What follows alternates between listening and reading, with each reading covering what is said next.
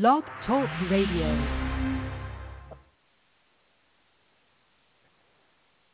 Welcome to the Jay King Show at KBLA Talk 1580. Welcome to the Jay King Show at KBLA Talk 1580. My name is Jay King, and we got a good one for you today. Today I'm going to do a show a little different than I normally do. When you listen to my shows, the voice that you're most likely to hear most always is mine, because I don't generally have a lot of guests on the show. And when I do, you'll hear me and a guest, or me and my sons. Today you're going to hear me and four other guests, and maybe even Mike, because it might get to that conversation. We're going to be discussing the feasibility of reparations. Is it real? I believe a number came out today of $34 trillion based on the way they're talking about reparations and how it could be paid out, or how it might be paid out, how it should be paid out, how it would be paid out. But Mike,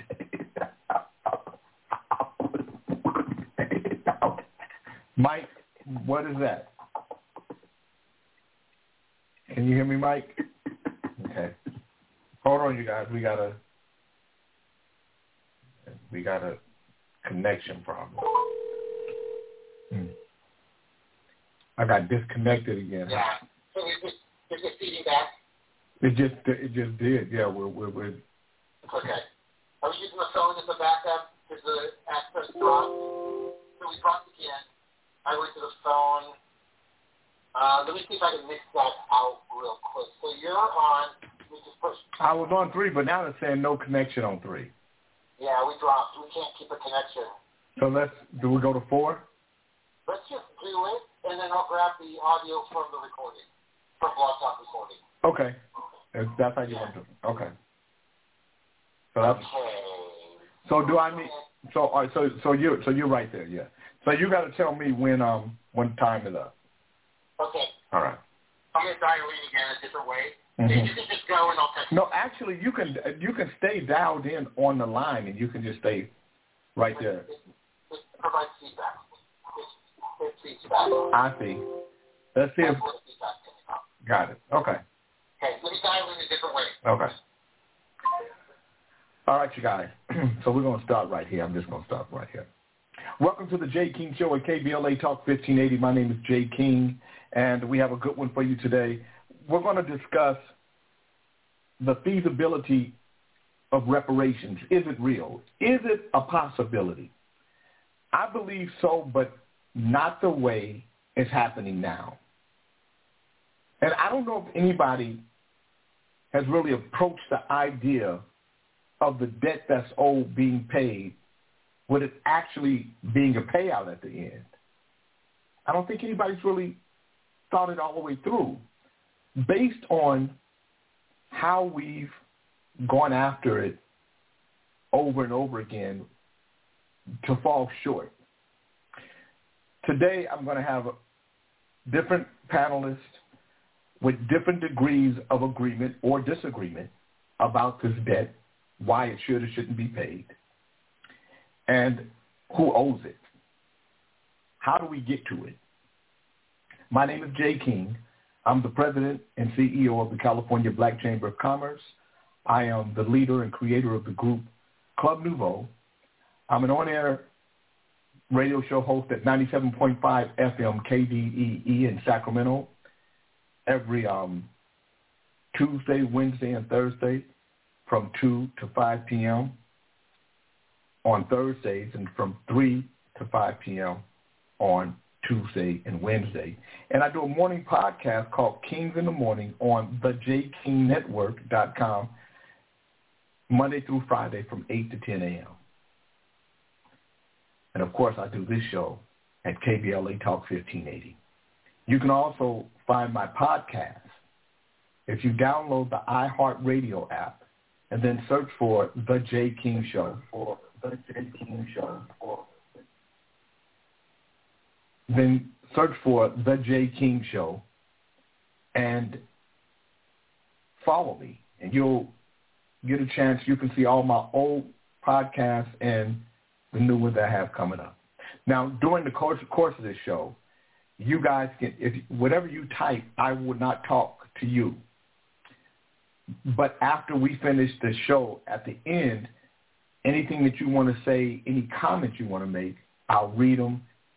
We can talk about it, and I'll add it to the show for the podcast, but not for the live recording because we can't do that.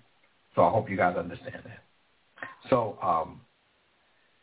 with that being said, this show is being edited. Mike edits the show. Normally we use iHeartRadio. Today we're not using it, which means I save some money. Hey, Baby K. So welcome to the J. King Show. And welcome to a robust discussion because I know that's what it will be. The talk of reparations isn't new. It's been going on for a while. And we seem to get stuck in a place at a certain point every time. And the place we get stuck at is the actuality of it, the reality of it. And California last couple of years, had a reparations task force. They had a panel. It was all African American, one Asian. And they came with some pretty startling findings of how much money they thought people should get and a myriad of other things, but nothing so concrete that it made you go, this is possible. I wasn't involved in the discussion from the inside, but from the outside, I was able to speak to and interview some of the panelists, some of the people that were part of the panel, and give them my opinion and some papers that I wrote on what it should look like. And I have to say some of the things that I have on paper is part of what they have in their proposal, but still not strong enough to me, not strong enough to win the voice, the confidence, or the vote of the people. And I'm going to start with a question to the panel, and I'm going to start with you, Reese Hopkins. Reese Hopkins, if you listen to Kings in the Morning, he is Reese on the radio. Wax FM is his company, but he also does radio. I want to say at WITC.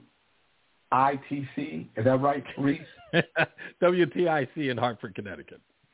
Okay, WTIC in Hartford, Connecticut. He is a frequent contributor to Kings in the Morning. And Reese is a black Jewish conservative. And when we first had the discussion about the possibilities of a reparation being paid, or the debt that I like to call it, the debt being paid, Reese, you were adamantly against it. Tell people why. Yeah. Because I thought it was rooted in something that lacked focus in a weird way, because I felt, and I still see it in a lot of people who talk about reparations, as a government-paid apparatus. So in essence, looking at it from the perspective of government paying for reparations. But I always thought that those people didn't understand that government is a zero-sum game. Government gets its money from its people. So in essence, saying that the government would pay us is only suggesting that people pay us. And I believe that many people don't believe that they have any lot in slavery or benefited from it in any way, so they feel as though their money is being spent on something they did not contribute to.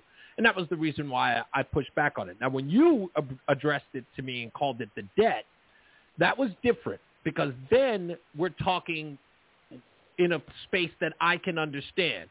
There's a legal note to that debt.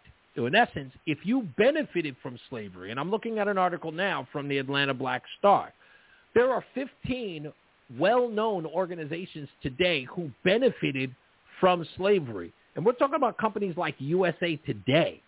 We're talking about the Rothschild and Sons Bank in London. These are actual organizations who have millions, if not trillions of dollars altogether, who have benefited from slavery. So if you want to look at it from that place as paying a debt or actually litigating this in a courtroom, I would seek money from there. And you and I have had that discussion before and agreed that, look, we got to get it from a feasible place from the person who benefited. Government may have allowed it, and in some cases may have benefited from it, but it can't pay anything out that doesn't come from the people. Okay. John Beckman is just a white guy. And I'm not saying that because I'm saying that. I'm saying that because when I asked John, how would you like to be introduced? He said, I just want to be introduced as just a white guy. So, John, as somebody who's just a white guy, but you're not just a white guy, you are a conservative white guy. And when we first started talking about the debt that's owed, you were not in favor of it, but then you changed your mind. What changed your mind?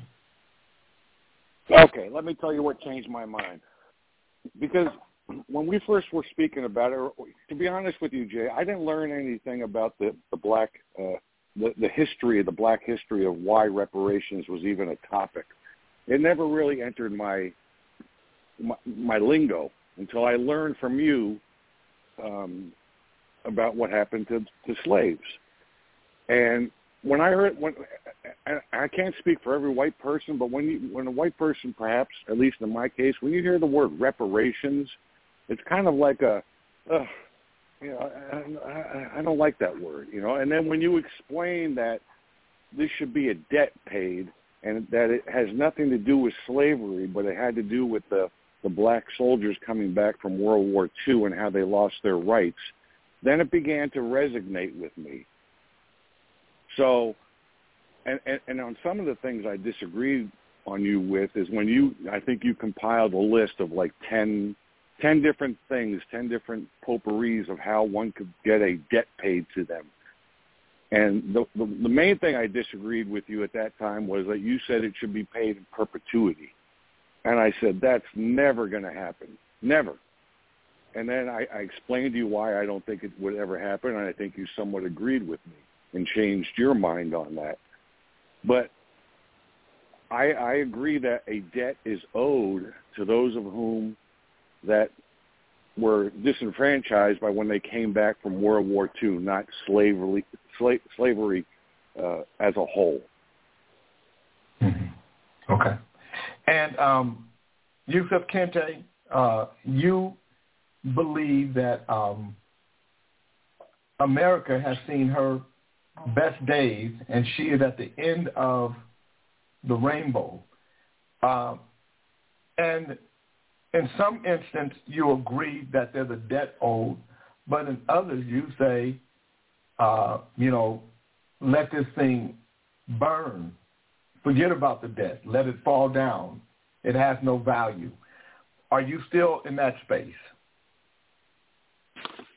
Well, first of all, I'll go to the last part. I say let it burn because it's been so long that people have been grappling over this, and it hasn't happened. So I take the stance from their time is up because there is a time. And, I got into this because it was here before I was here, and I started studying history. And so as I was reading, I'm looking at things about reparations, about how America got reparations during World War I, about how other countries got reparations after atrocities done by other nations. So as I began to read more, I saw that this is really an issue that's on way before I've been here, somewhat to where some say even 400 years. And 400 years, to the reason why I say a time is up is because that is the time that has been talked about. These ones that has done this thing to where they owe a debt, their time is up.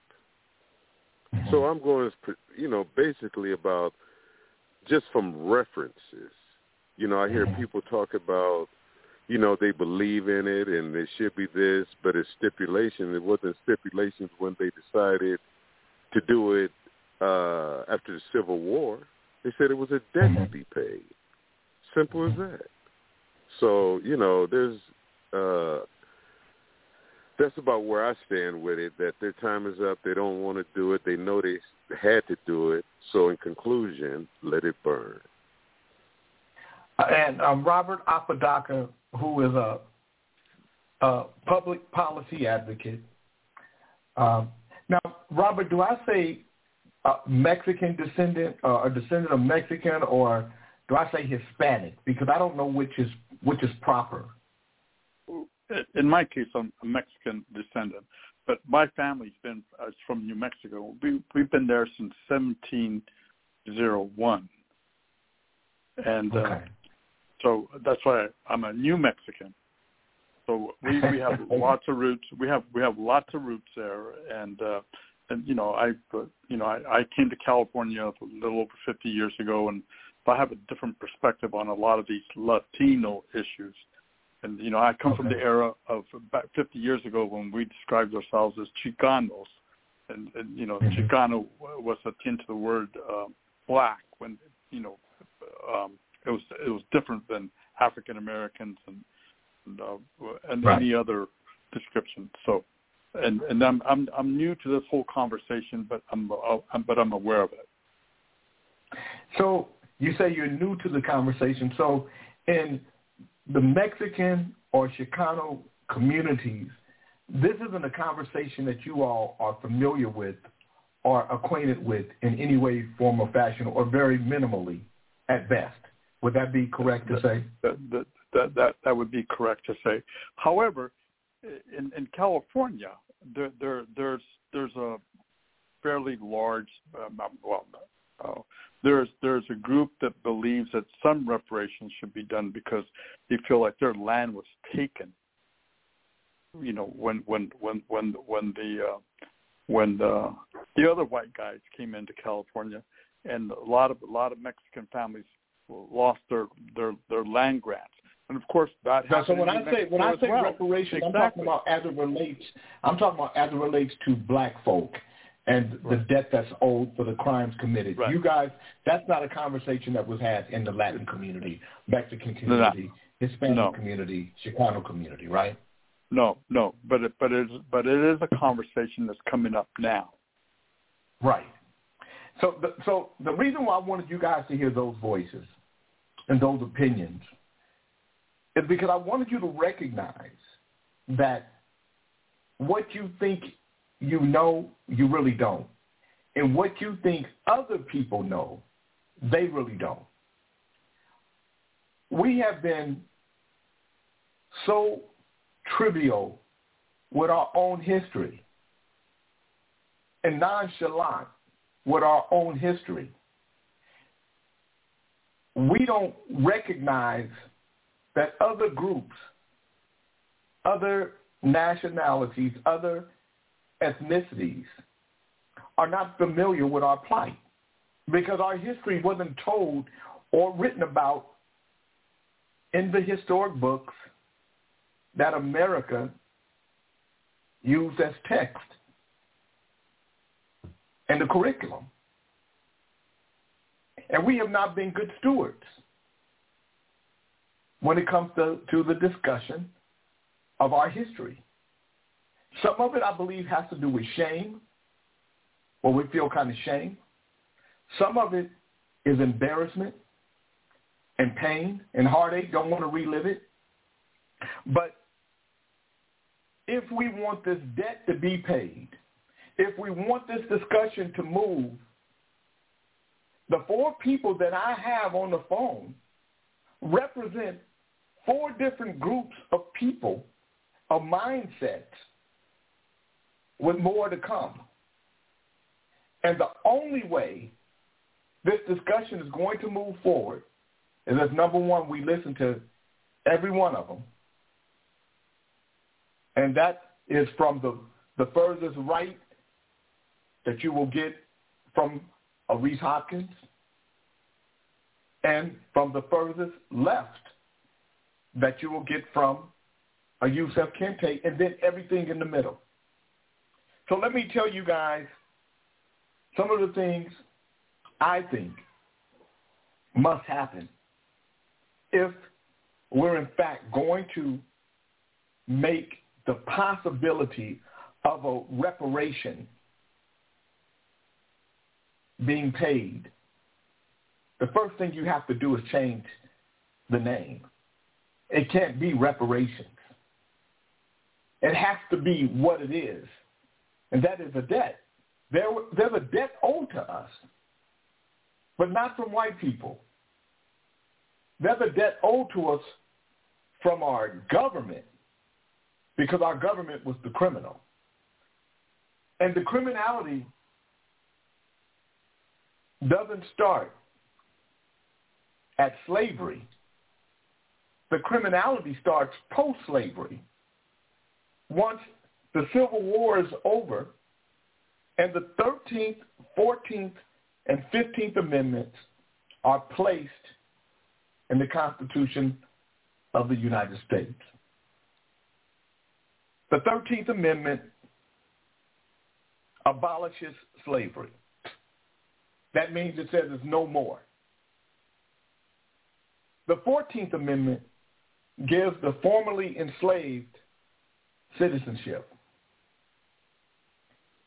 And the 15th Amendment gives African American men the right to vote. And those are the tenements. That's the foundation to me that the debt that's owed that should be paid has to be based on. If you base it on anything other than that, hey, Cammie, I see you on Instagram. I only said hi to Cammie, you guys, because Cammie is a good friend of ours who we can't see on Facebook, who made it through COVID after being inoculated and gave a 28% chance of surviving, and she did, and she's fighting back, and I just wanted to say hi to her. So, hey, Cammie. I'm sorry, Mike, I knew that I'll come in right here. So it is those, to me, those are the three tenements that we have to rest everything on. The 13th, 14th, and 15th Amendments. That is your foundation. And once we make that the foundation, now we have some place to argue from. If you make slavery the foundation, then you have to do the historical part to that. Only 25% of white people in the whole country even had the ability to purchase slaves. The other 75, 80% were too poor to do such a thing. What the other 75, 80% had was white skin, and they didn't have to worry about the same types of treatment that blacks did because they were slaves. They had no rights. So even though they didn't have the ability to own slaves and had a financial wherewithal, they had the ability to become earners and to possibly be rich. They had rights that blacks didn't have, and that was the law. So you'll get into the weeds and you'll get into muddy water if you start trying to have that conversation, and you won't get anywhere. And this is where I say black folk have to decide if we want to be right or if we want to win. Now, if you want to be right, you can get into that discussion. You can make all kind of arguments. You can feel like you're right, but you won't win nothing. How do we know? Well, we been making that argument for the better part of 100+ years. So we have to change our what do you call it? Our game plan, because the game plan that we're doing, that we've done for these 100+ years, haven't worked. Another thing we have to do is we have to make it about the government and not about white people, because not all white people were even in line with the treatment. Now, do they fall in line? Absolutely, because nobody wants to be ostracized. You fall into what the order of the day is. And it wasn't their responsibility. It's not individual people's responsibility to protect the Constitution. That's the government's job. The government's job is to protect the Constitution and to make sure that the citizens that live under that Constitution are protected. But the government, in our case, was the criminal. It was the government that protected, and in some cases, enacted Jim Crow laws. It was the government that protected and enabled black codes, governed black people different than white people from a legal aspect. It was the government that allowed separate but equal to exist. And so when you listen to somebody like Reese Hopkins, who started the conversation off, you have to appeal to him. Now, you can argue with him about why you're right, or you can appeal to him from a sensible standpoint. You can argue the same way with John Beckman. John Beckman told you when it talked about slavery, he didn't like that because he didn't have anything to do with that. But when you could pinpoint, when you could point it to something, and now he picked up World War II. Well, why World War II? Because in World War II is when the GI Bill came into effect. Hold on, Jay. I meant World War One. I'm sorry, World War One. Okay. Let me go back to that. So John Beckman, he said he meant World War One, but I'm gonna tell you why he said even World War One. Because in World War One, when black soldiers came back, they fought with the French in World War One, and when they came back into the country, white men, congressmen on the floor of Congress said the greatest threat to America is the Negro soldier coming back from war believing he has the same inherent rights as a white man. This is white man country. We must keep our foot on the neck of the Negro. Otherwise, they will ask for better housing and better pay. That was on the floor of Congress. So when John Beckman heard that for the first time, it blew his mind. But then you start unraveling the historical parts of it. Now you understand different. And this is just the beginning. We're just starting to unravel this thing. When I come back, we're going to talk about the panel for the debt that's owed, the debt we call reparations. What should it look like? And will it change the mind of a Reese Hopkins, a John Beckman, a Yusef Kente, or Robert Apodaca, if it as I think it should be? My name is Jay King. You're tuned into the Jay King Show at KBLA Talk 1580. We'll be right back. How was that, John? Mike. Okay. So, Mike, I already did it, Mike. So, tell me, Mike, how many minutes do I have on this next one? How many minutes do I have? So Mike is going to tell me how many minutes. Hey, hi, everybody. I can't say hi to everybody, but Richard, all the stuff that you guys are saying, if you guys type it once we're done with the show, I'll read it, and we can discuss it at length, and it'll be part of the podcast. Conrado said, my great-great-grandmother had so many last names on her slave documents: Merle, Ross, Melton, all slave owners. Finally, her married name, Hopkins. Wow. Somebody might be kin to you. Richard Herrera said, California history in the late 19th century had imported the slave-building economy from the Deep South to California, and the Mohawk, Madu, and other natives were enslaved in California in the 17th century to the 19th century by mainly Spanish Mexicans. California doesn't much history of African-American slaves. Okay, let me see what Mike says. Okay. Mike, yeah, I'm here. Can you hear me? Okay, so yeah, can you hear me? So how many minutes? Yes, how many minutes do I have? Well, that went 25. That was pretty long. We have a total of 18 minutes left in the show. Okay, so you want to do? So I'm gonna do 1 9-minute and then 2 4-minutes. Okay, sounds Is good to me. Cool? Yep, absolutely. Okay. Yeah. Okay. Watch the chat or your text. I'll give you. I know. I'm looking. Yeah. That's why I was waiting on you. I'm looking at it. I didn't see nothing from you. Okay. Yeah. You ready? I mean, I gave you a minute about 10 minutes ago. So. Okay. All right. You're tuned into the Jay King Show at KBLA Talk 1580. My name is Jay King. We're talking about the feasibility of reparations. Is it real? Is it possible?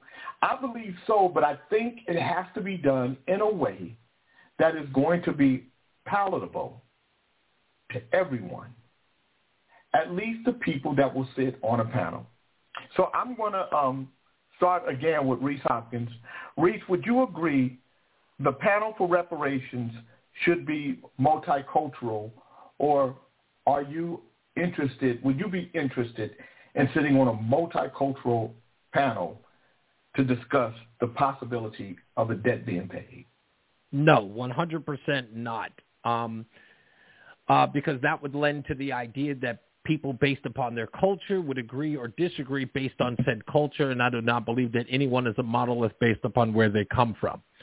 So I believe in order for you, if the objective is to reach an end, right? So the end goal is let's get reparations, right? Not let's debate if we get reparations. It's let's get reparations. That's our goal. Multiculturalism has nothing to do with it. You need like-minded people who agree on an idea and say, here's what we're going to give, here's why we're going to give it, and then meet it there. It doesn't matter whether or not the whole panel's white. In my view, the point is like getting to a place that gets to that point where it is. And I believe that you get there by not making American citizens who have nothing to do with all of those things you just discussed.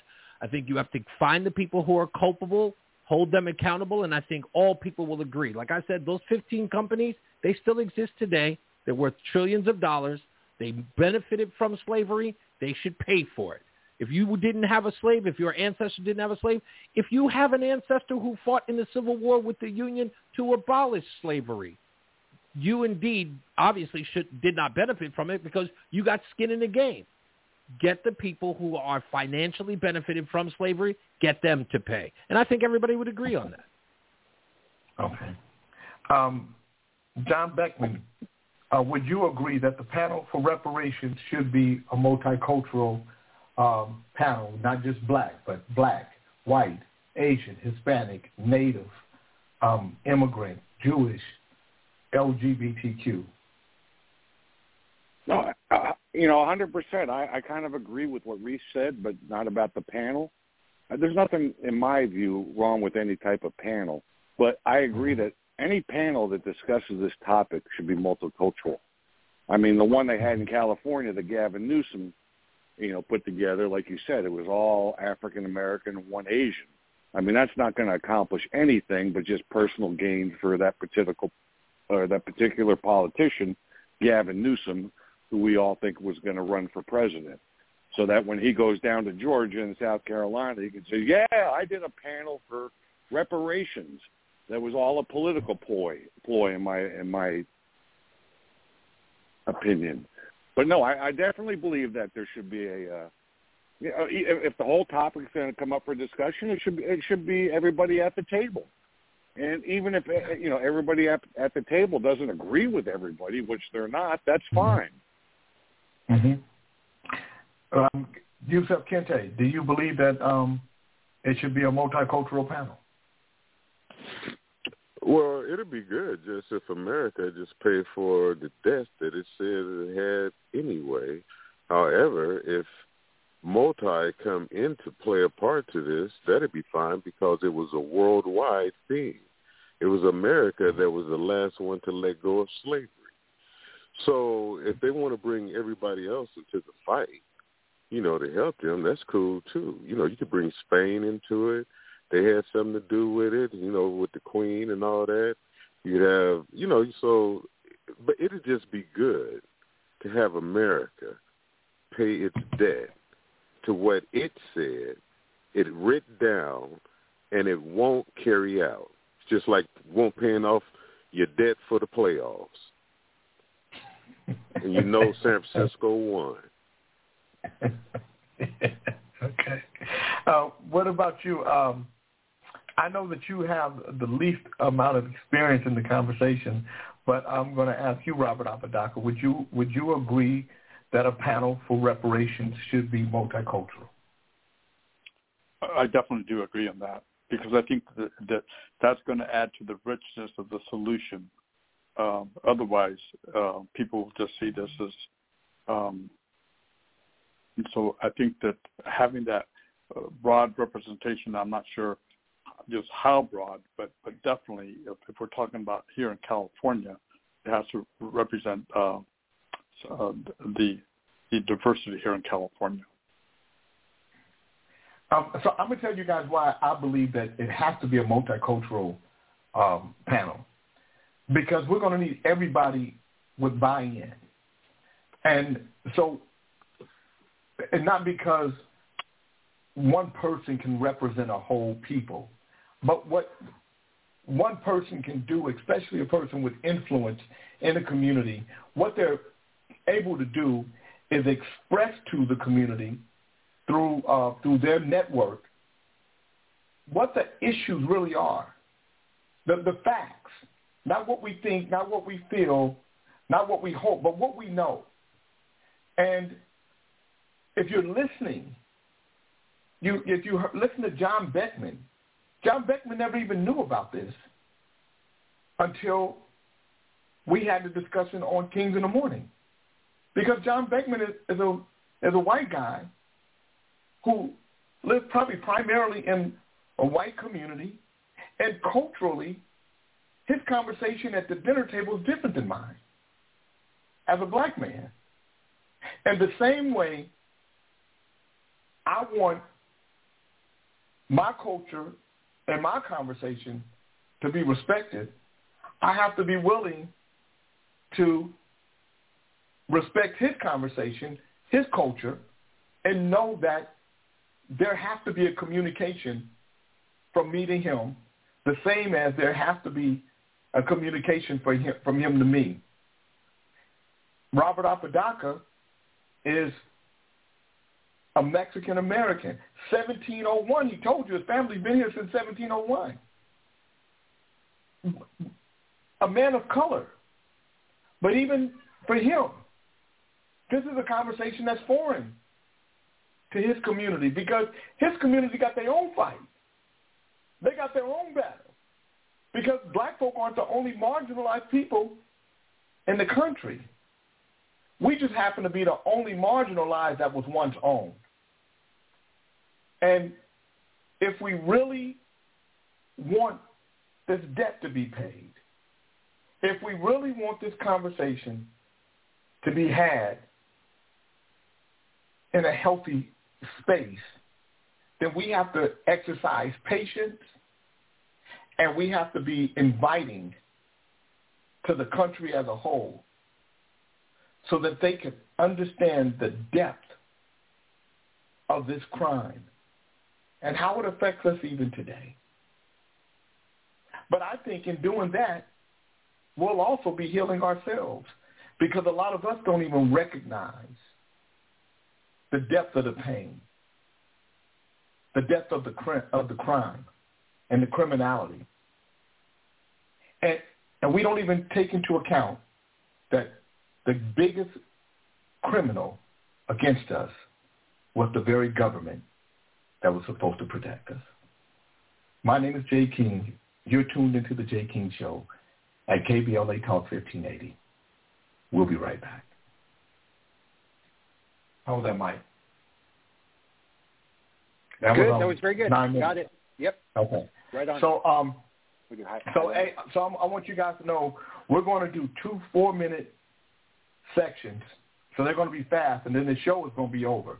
But if you guys can stay on, we'll have a more open and robust conversation that goes on the podcast, but doesn't go on the hour-long show, but people can listen to it on the podcast. Is that cool with everybody? Yep. Yeah, we're good. Cool. Yeah. Hey, Jay, can I say something real quick that maybe you'll let me say on the air? Is that I think the white perception out there is whenever we hear interviews about reparations, we always hear the white man pay, make the white man pay. And that is what is making this thing so, oh, my God, what the hell's going on here? We didn't have anything to do with slavery. Right. So that's all I wanted to say. Okay. Yeah, and you can say that, yeah. You'll be able to, so we'll be able to, so you guys will have a lot more room to speak after the show is over with. So we'll the conversation will be a lot more flowing. It's just that, we have about 48 minutes out of this hour to actually do the show. And so and plus you'll get people that are like Richard Herrera. He's typed some things. I can't read them because he's typing them during the show. But once the show is over with, as they're typing and stuff, I'll read their comments, and you guys can comment on that as well. All right? Okay. All right. Cool. You ready? Okay.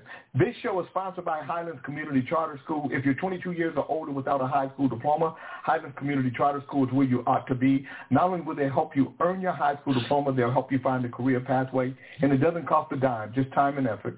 916-844-2283 is the number. 916-844-2283, Highlands Community Charter School. For those of you 22 years or older, remember, it's never too late to get your life in order. How was that, Mike? Loved it. Okay. We're back at 97.5 KDEE, Sacramento's #1 community radio. No, I'm not. God damn it. I'm sorry. What? We're back. We're back at the Jay King Show, KBLA Talk 1580. My name is Jay King, and we're winding this thing down. We're talking about the feasibility of the debt, or what we're calling right now reparations, the possibility of it actually being paid. How real is it? And I've had a panel of 4 very different thinkers. Reese Hopkins is on WTCI. I'm sorry. Reese Hopkins is on WTCI and New Haven, Connecticut. He also has his own network and show Reese on the radio. You can also hear him on Kings in the Morning from 8 to 10 a.m. Monday through Friday. He is a controversial contributor. He's a black man who is Jewish and conservative. Some people call ultra-right. You also have Yusef Kente, Joseph Burnley, who is also a contributor and a main host on Kings in the Morning, who believe that America has seen her best days and it's time for her to burn down. And we call him Babylon because he always says Babylon is falling. And he feels like, if there's a debt that's going to be paid, it should have been paid a long time ago. It's too late now. The roof is on fire. We don't need no water. Let it burn. And then we have Robert Apodaca, who is a public policy advocate. Robert has been a fighter for the less fortunate for the better part of 50 years. and has been on the front line, a frontline fighter still even today as it relates to public policy. We do a lot of work together. He's a Chicano, and it's just becoming familiarized with the debt that's owed, and can see a correlation between his community and ours, and knows that the conversation needs to be had, and that's why he's at the table. And then John Beckman is just a white guy, and I didn't say that, he did. But John Beckman is more than a white guy, because he really, if you listen to Kings in the Morning, he is fascinated, I think, by the conversation sometimes and the history of black people in this country, history that he, and like a lot of white people, didn't know even existed, didn't know the things that took place.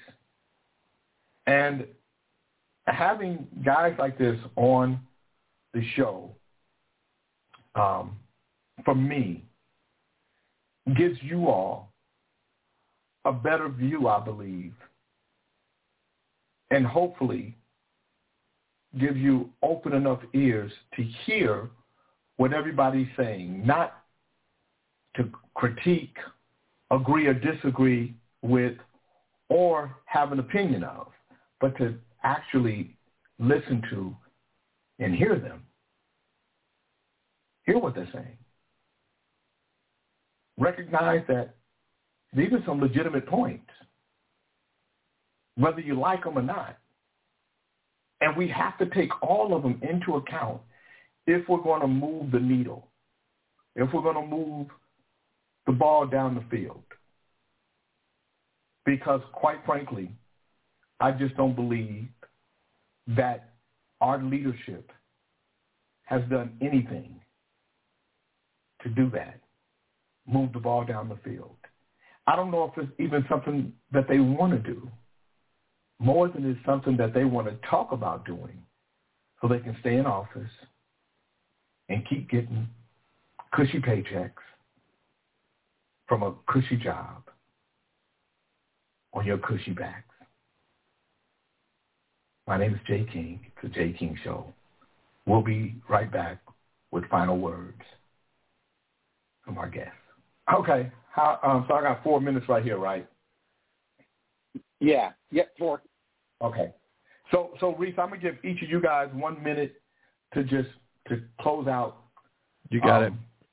How you I'll think put this a timer is going to go? And then we'll once the show ends, don't go anywhere, because then we're going to have a discussion, an open discussion with everybody that's listening. Okay. Okay. Yes, sir. All right. It's the Jay King Show at KBLA Talk 1580, and I'm glad you all tuned in, for those of you who did. If you haven't listened to some of my past shows, you can download the iHeartRadio app and then search for the Jay King Show, and you can listen to all my shows, this one and past shows, that talk about this subject, because we've talked about it a number of times. I'm glad that I had 4 different opinions here, and I'm going to let each of them give you 1 minute of how they see this thing and why. I'm going to start with you, Reese. Yeah, thank you.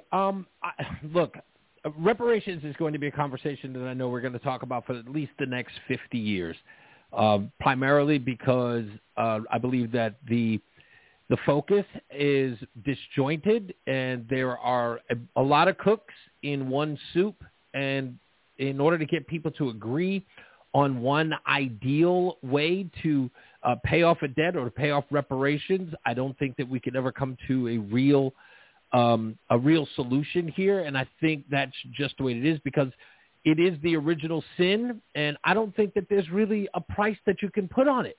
That's kind of the way that I've looked at it. I hate to poo-poo it, but I think that's just the way that you look at it. You know, it's a really hard thing to gauge, the human toll that slavery had on individuals. So to ever see a resolution to that in the form of reparations or a debt, maybe it's too daunting to ever reach. So that's all I can say. What about you, John Beckman?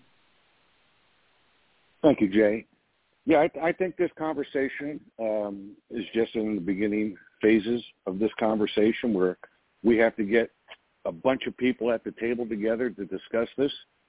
But I don't think reparations or the debt doesn't necessarily mean here's some cash for you, here's cash for you, here's cash for you. It could be done in many a way. It could be done in land. It could be done in tax breaks. It could be done in education. It could be done in finance as far as whether or not you get a lower rate for a mortgage or you don't, whatever the case may be. But it's not one pill fits everything under this umbrella. And I thank you for letting me be part of the show, Jay. What about you, Robert Apodaca? I think that the process, and it will be a process, really needs to begin with a strong understanding of what we're trying to accomplish. Not looking for the solution, but just having a very strong understanding of the impact that we're trying, the impact on Black folk and their offspring, and how those that original sin is still alive and kicking today. So, it's really still a big issue today. And when we have that understanding, and it's when we can begin the conversation of reparation or coming up with a way to pay that debt off. And it's a daunting task, but it's very doable. And I would like to be part of that. Thank you. And thank you. And last but not least, I'm going to end it with Babylon. Yusef Kente? Well, everyone agrees that it's an original sin. Everyone agrees that, the debt should be paid. And most, think that this is the beginning, but it's really the end. The main thing that you said, Jay, was about healing. If it was just about healing, you already took away pre-slavery or you put it only on post-slavery. You took that away. So you said now this is about for many to join in to get in on what really was done wrong, the original sin. So if people really want to heal, all right, go on and stop filibustering and go on and pay your debt because San Francisco won the game. Pay it. And if you don't pay it, you're done. Through. Finish. This is the Jay King Show at KBLA Talk 1580. I hope you enjoyed it. We'll see you next week. All right. So Shirley Brown said, will it happen in my lifetime? And when she said in my lifetime, she said in her lifetime. Will it happen in her lifetime? Shirley Brown, I'm going to say this, and I'll let you guys step into. If we continue in the same manner we're going, not only will it not happen in your lifetime, it won't happen in any lifetime. I don't believe the process, as Robert Apodaca said, I don't believe the process is built for it to ever happen. Anybody else want to step in on that? Yeah, how old is Shirley, by the way? that determines what the lifetime is. Well, I look at Dr. Martin. Okay. I was going to say, I look at Dr. Martin Luther King Jr., right? So before Dr. Martin Luther King Jr. dies, he says within 40 years, he believed that we'd see a black president. Sure enough, we did. Yeah. Within 40 years. So, I mean, look, I do believe there should be a focus, but I didn't want to meander about this, but I will say this. In order for someone to get reparations for black people, there must be a representation for black people. No one has decided on who that individual is because you can't get a consensus. Even if you get a small one, you can't get a consensus on who that individual is that will do the bidding for black people to get that. Otherwise, if they're not doing our bidding, they're speaking for us. If they're not speaking for us, they're representing us. We have to decide on who that individual is. And again, as I said earlier, where are we getting the money from? I'm going through these companies, J. King. Try this on for size. Norfolk Southern, USA Today, J.P. Morgan Chase, New York Life, Aetna, Rothschild & Sons Bank in London, Norfolk Southern. But Reed, to me, that's the job of the government, because I'm not basing it on slavery. I'm basing it on post-slavery. When the government is supposed to protect my inalienable rights, but the government is the criminal. Are you talking local or federal? Local, federal, state, across the board. Do you know how many lawsuits you'd have to file in order to do that? No, I don't have. No, I'm not looking to file lawsuits. I'm saying the government has to correct itself. The body itself has to say, we were wrong. We allowed things to happen to American citizens that were criminal that should have never happened. And I think when they start putting the number of 34 trillion on it, it's fear mongering, because it doesn't have to be money. John Beckman said it best. It could be no money for a lot of people, but now I don't pay taxes. I don't pay state taxes. I don't pay federal taxes. I don't pay income taxes. I pay no taxes for the next 10, 15 years. So if I make $100,000 a year, I get to take $100,000 to the face, where I can take the $45,000, $50,000 the government will take from me, and I get to put it into investment. I get to put it in the stock market. I get to go in some other kind of way. And you get to do whatever you want with it. Yeah. And so I have 15 years to take that money, that's my money, and do all that I can to grow it. And I could grow it to $1 trillion, then I won't pay taxes until year 16 comes, and I pay on the money I earn in year 16. But for those first 15 years, everything I earn, I get to keep. And that's where a multicultural panel comes into play to determine the number of years.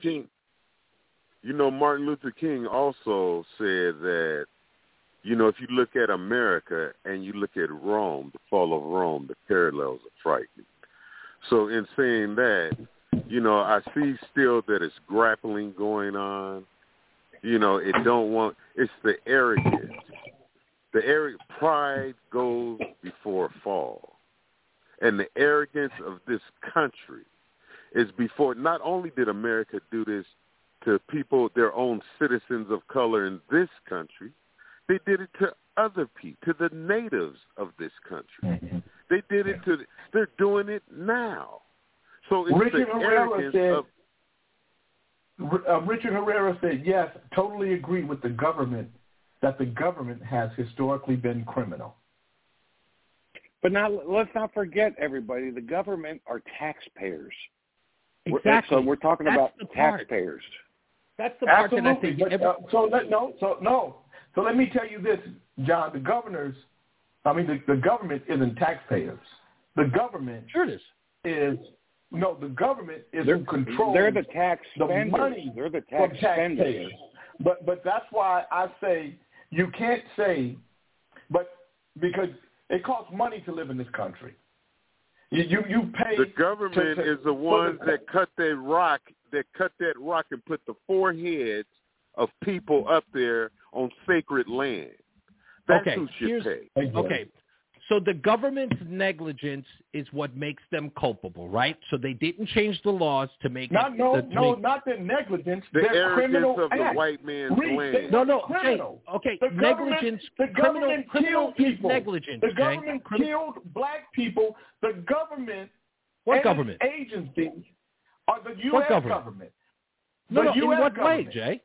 In what way? What do you mean in what way? When it said troops, in the Red Summer of 1919, when troops went to Nashville, Tennessee, Reese, and shot up the black same community government that and just just killed lost 3 innocent soldiers people. in the war today.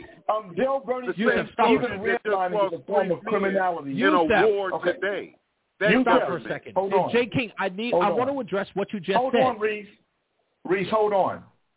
Dale Burney said even redlining is a form of criminality, and that the value of my real property is deemed worth less money simply because of where it is located, not because of my lot, how many bedrooms or bathrooms, or other amenities. Okay, Bill Brody, let me address that. This government is about to go to war because of 3 soldiers, and then you say what government? Let's not let this evolve into Kings Listen, morning. I know what exactly. I want to address what Dale Burney says. Dale Burney, your house is being redlined. Or are you talking about someone else's? I'll address that. You can answer that in the chat room. Jay, the troops who went to Nashville, okay? The independence of that action that affected the lives of those individuals in Nashville is not synonymous with every experience in the black diaspora. My question. Do we make everybody whole for the events of Nashville? Well, let me tell you why you make everybody whole. Yeah, Reese, I'm going to tell you why. Yes, the reason why it's called systemic is because it was part of a system. What happened in the summer of 1919, are you familiar with the Red Summer? Yes, you talk about it often, Jay. Are you familiar with the Red Summer? Yes, Jay. Thank you. Yes, because of you, I am familiar with it. Have you read about the Red Summer, or are you just familiar with what you've heard from me? I'm familiar from what I heard from you. You've talked about it ad nauseam. Okay. So the Red Summer, Reese, in 25 major cities in the United States, and more than 4 dozen smaller areas at the end of World War I, the United States government told black soldiers coming back from the war that they couldn't have weapons when they came home. But they didn't impose the same rules and regulations as their white counterparts. When black men came home from war, not in one city or one state, but throughout the country in different areas, black men in uniform were harassed, accosted, and murdered.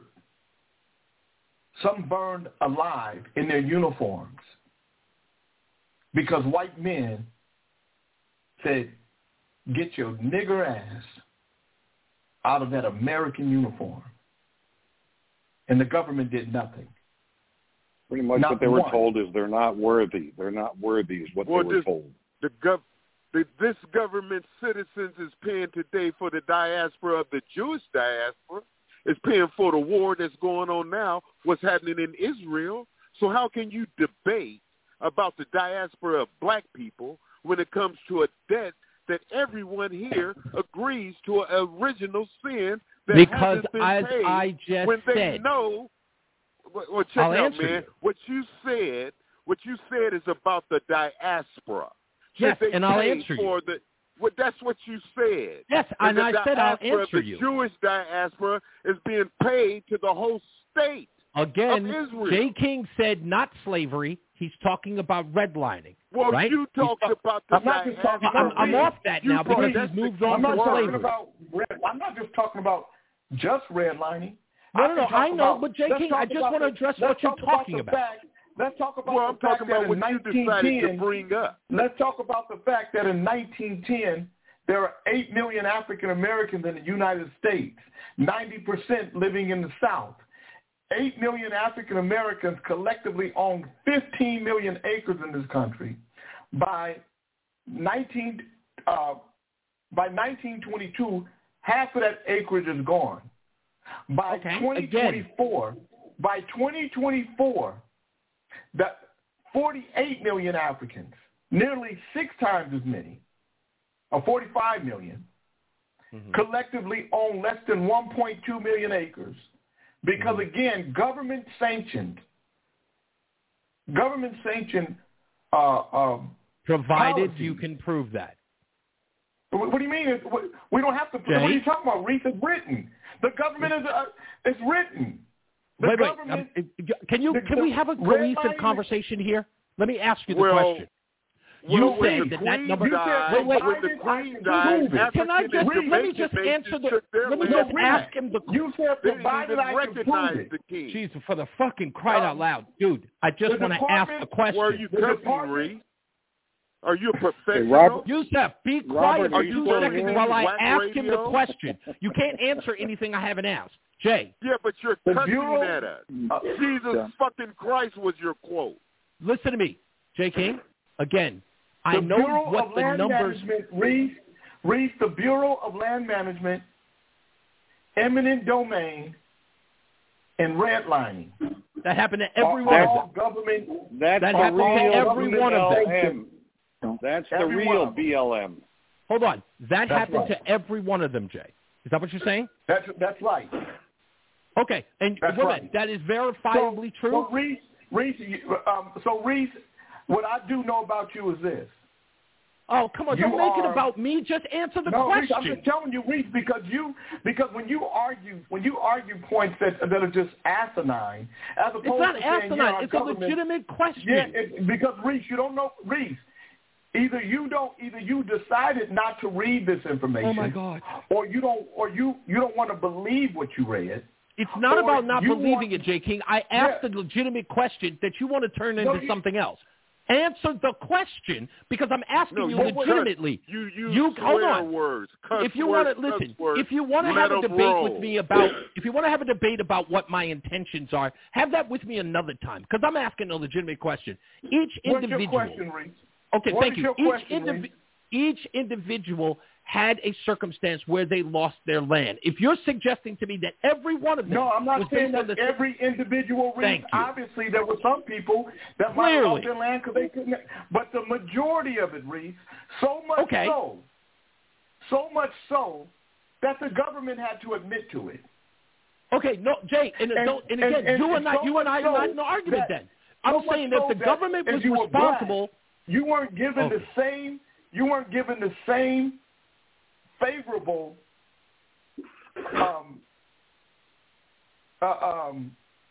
unalienable rights. Yeah, Dale Burney said the government confiscated black-owned land through eminent domain, unpaid property tax, and legal chicanery. So again, all of that should be documented, correct? If all of it's documented, what's the holdup? So what's the holdup? What are you talking about? They admitted to it. I'm asking you a question. Listen. That's part of the debt. Jay King, I'm asking you a question. Listen. If it affected the Hopkins family. Jesse Clyde said, I think we need to look into how we want the debt paid. Cash isn't let me the ask only you this. means. We need to think of our future. Reese, hold on. Jesse Clyde said, I think we need to look into how we want the debt paid. Cash isn't the only means. We need to think of our future, the development of our children. So policy changes, especially within the criminal justice system and new schools like HBCUs and charter schools should be in the conversation.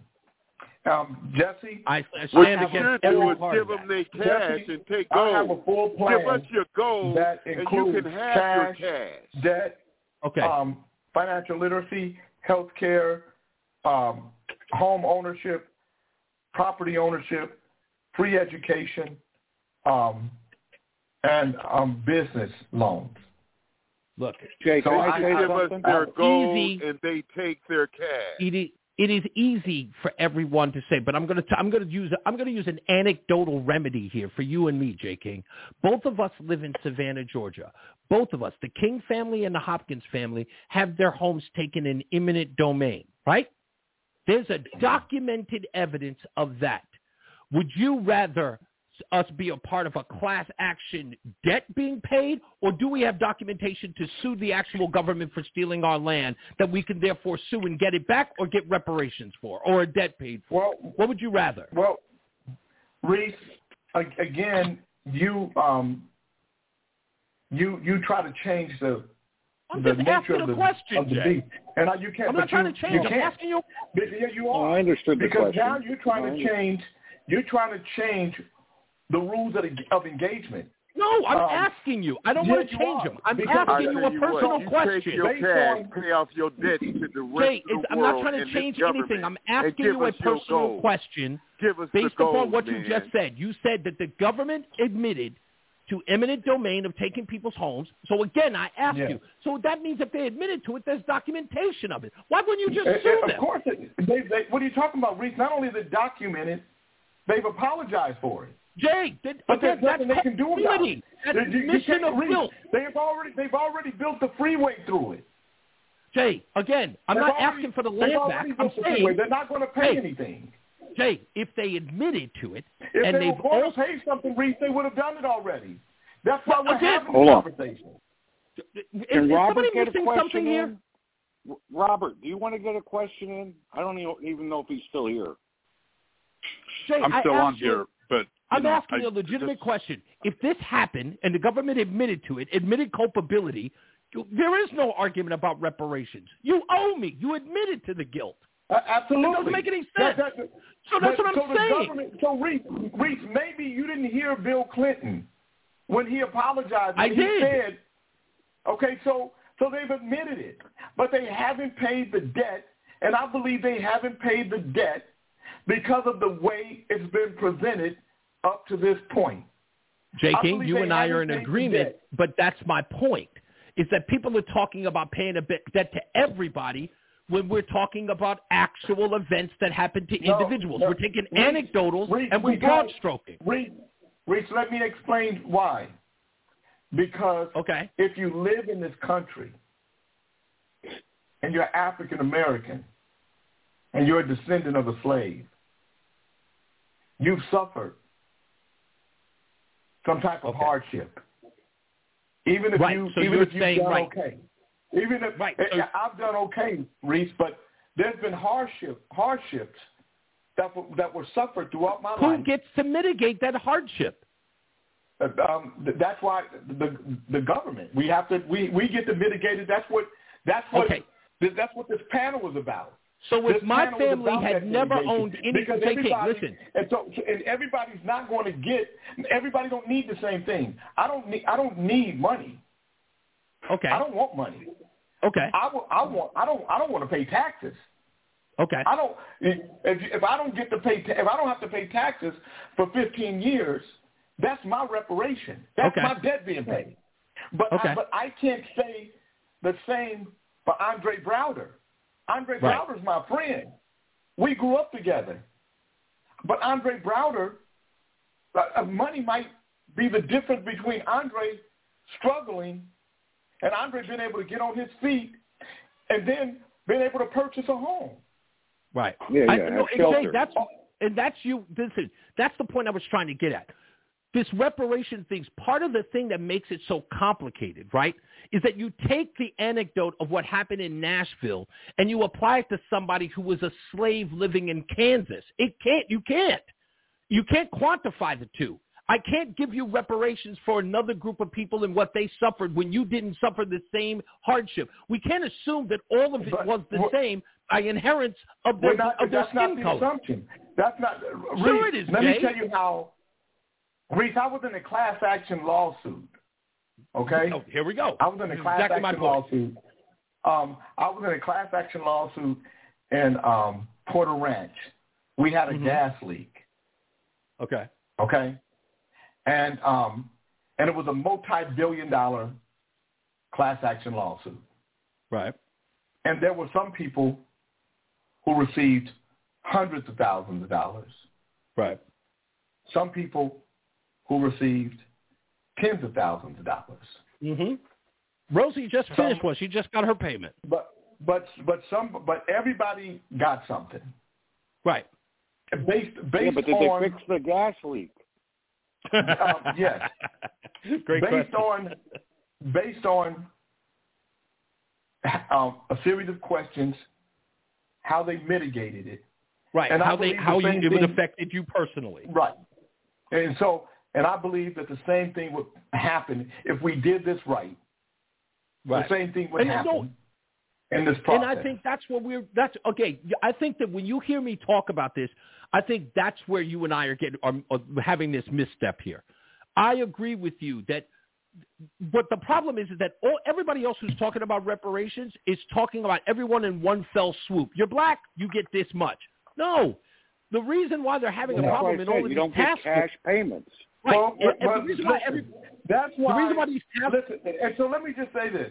Even with John Beckman, hey, Beats, how you doing?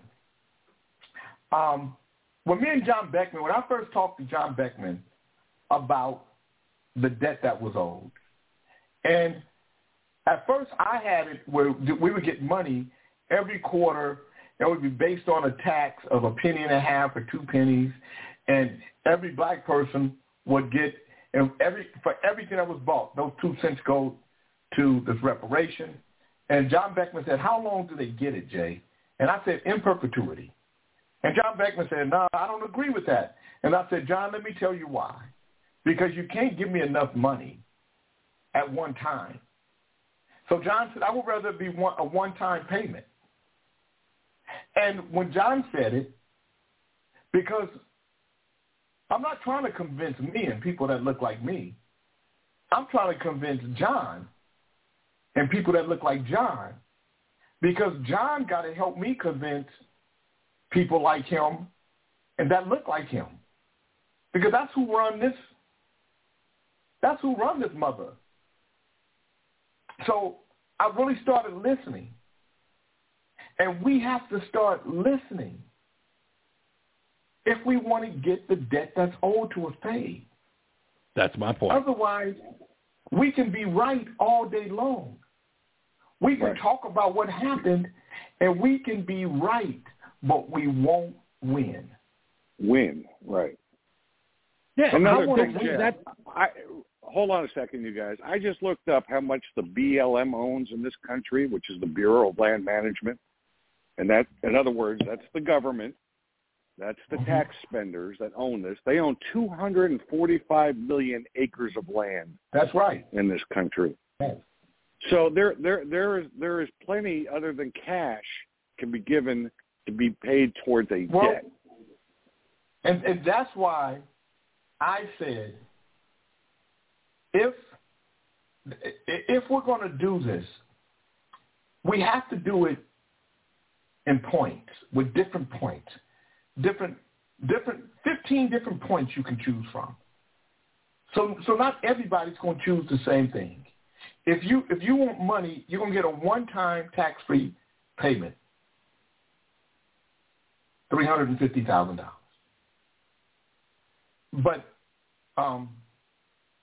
But if you take the payment, the tax-free payment, you can't take no taxes.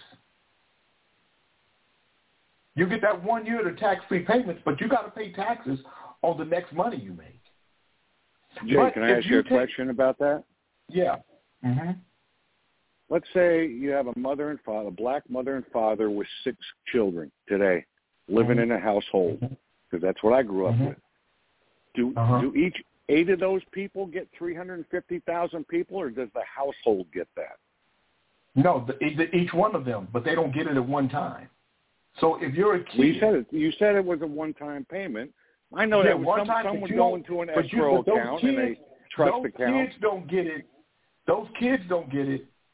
They don't get to pick. The parents don't get to pick what the kids take. The kids turn 18, and they get to pick what they want. Because once this thing is enacted, only the people from the time that it started, and if you have a baby in your stomach, that baby would have to be 5 months old or older in your stomach to qualify.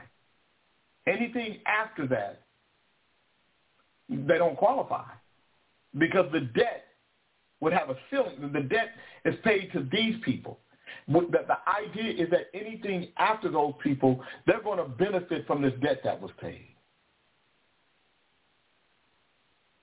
Does that make sense to you? I want to address Dale Burnley's talk. So if you had a family of 6, John, and let's just say of the 6, you had a 5-year-old, a 7-year-old, a 9-year-old, an 11-year-old, a 13-year-old, and a 16-year-old.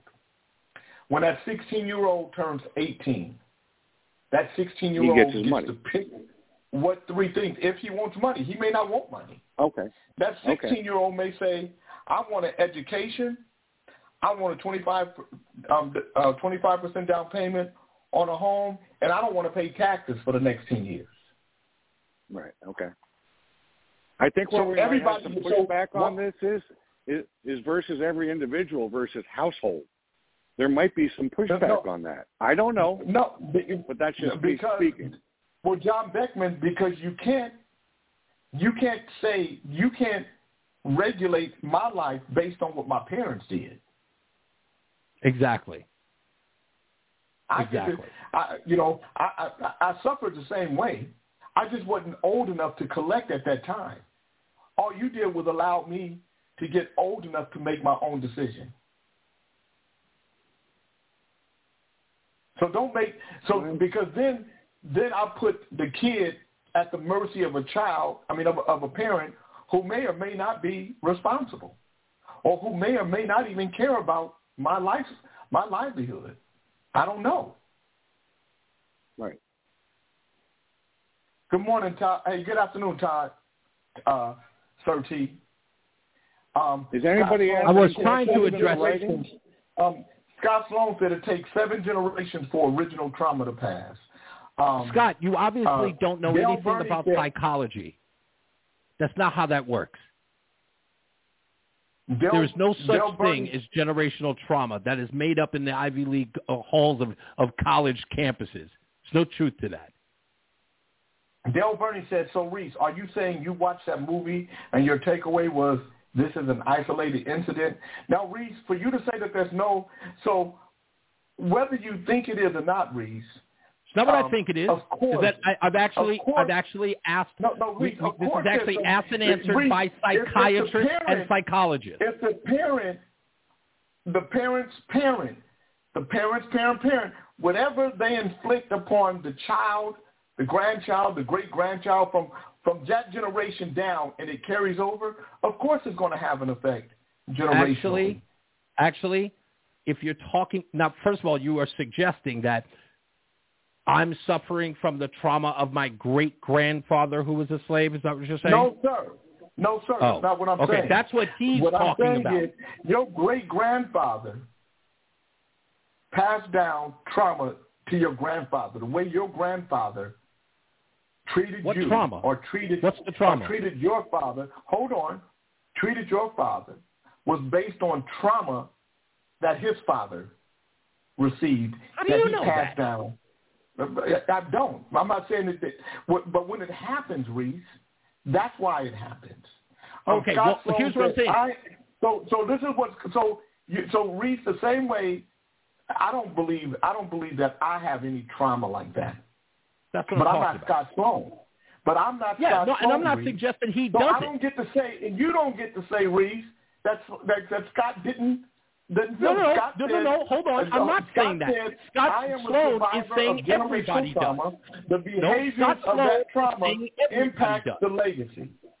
No. Scott Sloan is saying everybody suffers from it. He didn't say himself. I'm telling you what I'm reading to you. I'm reading to you, Reese, what Scott is saying. Scott Sloan is saying there's a such thing as generational trauma. If he suffered it, he can't speak for everybody else. Is there anybody else?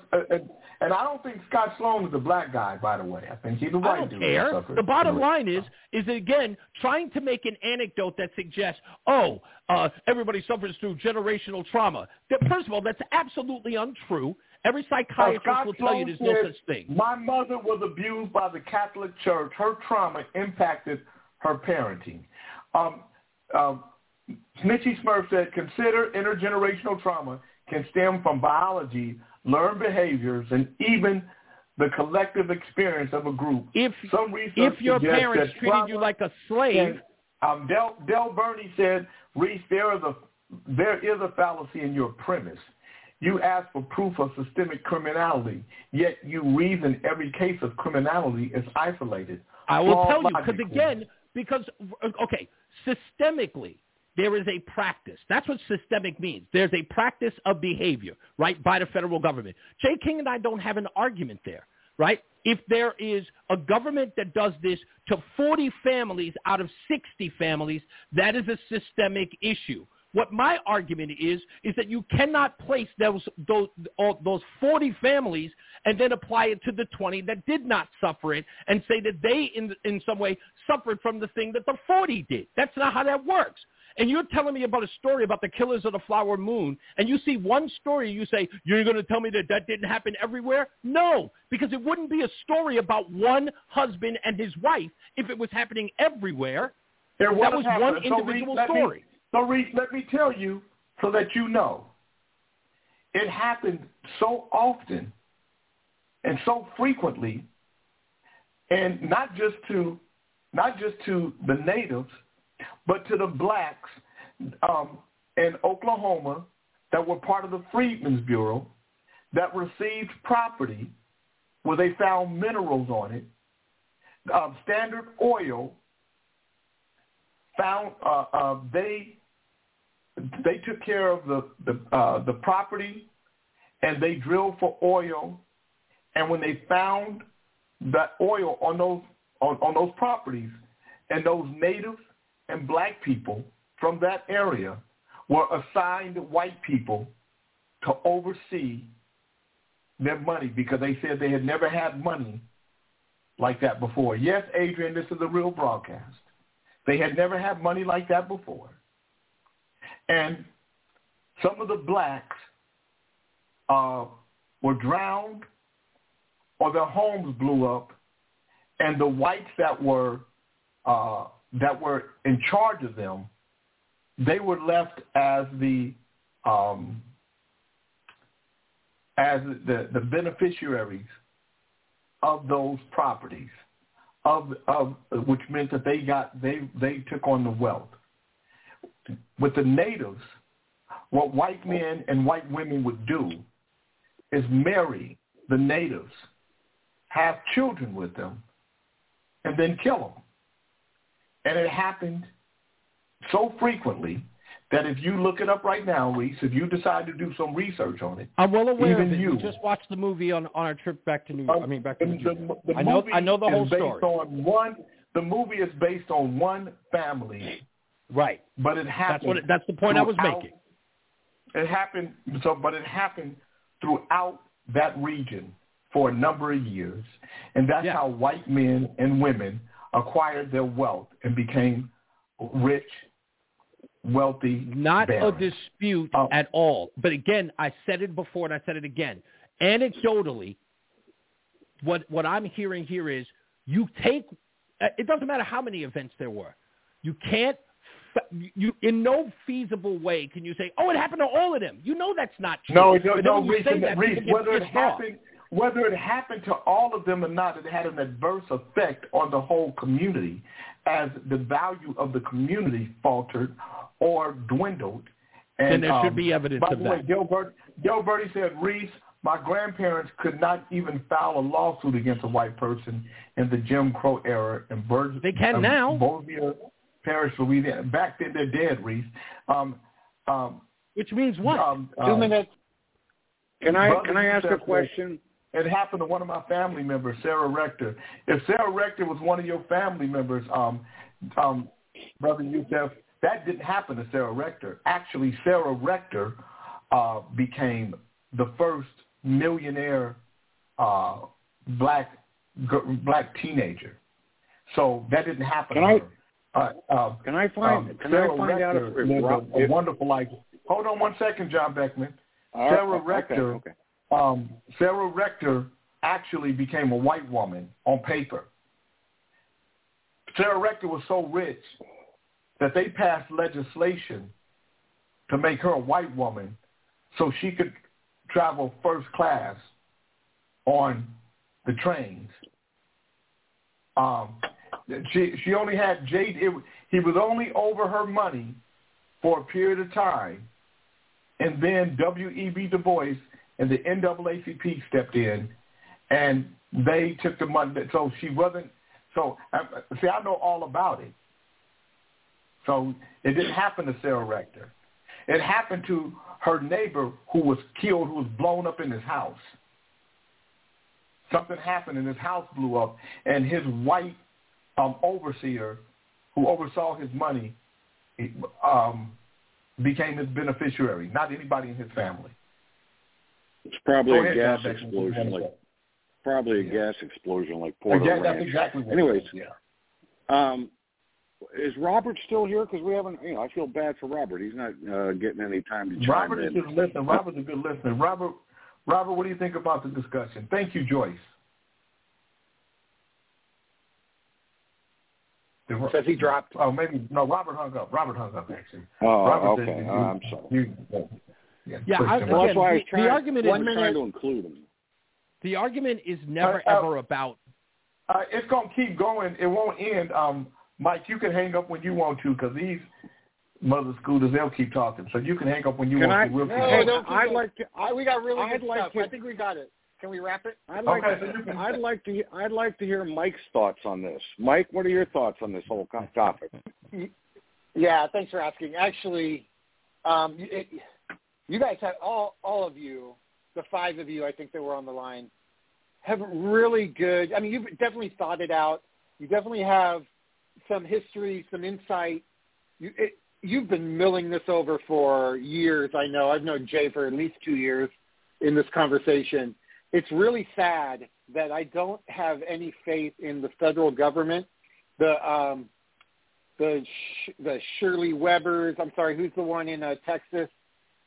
Who she just has no idea what it would take, where to start, where to go, how to get this done. It's super complicated, and because of that, they're all tied up in their own little world anyways. I feel really sad that I don't think this will ever come to fruition. Now, do you, Mike, that's Mike, why. Do you agree there should be a multicultural panel like we discussed? Oh, absolutely, yes. And everybody should have some, what do you say, Jay? Something on the wood, cash on the wood, or whatever it is. Skin in the game, money on the wood. Yeah, money on the wood. Yeah, and I mean, it took Jay to tell. I don't know, the lawmaker in Southern California, it took Jay to tell him what to say at the committee, and then it finally got in. These politicians, they're just politicians. They get told what to say, right. But they don't have any backbone. They don't have any intuition. They don't have any history. They're just looking for points. And so it leaves it up to the Californias and the Illinois to take it up, and that's, I've always said to Jay. I mean, has the wrong place. Has even a Maxine Waters even discussed this? She's been in Congress for what? I don't know, 30 years? 30. Has she even discussed this? How the juice? How long, Reese? How long has Maxine Waters been in, Reese? Oh, God, 27 years? Maybe longer? 30-something. Yeah, well, I think 32. 37 years. Yeah. I mean, I don't even recall watching. Go ahead.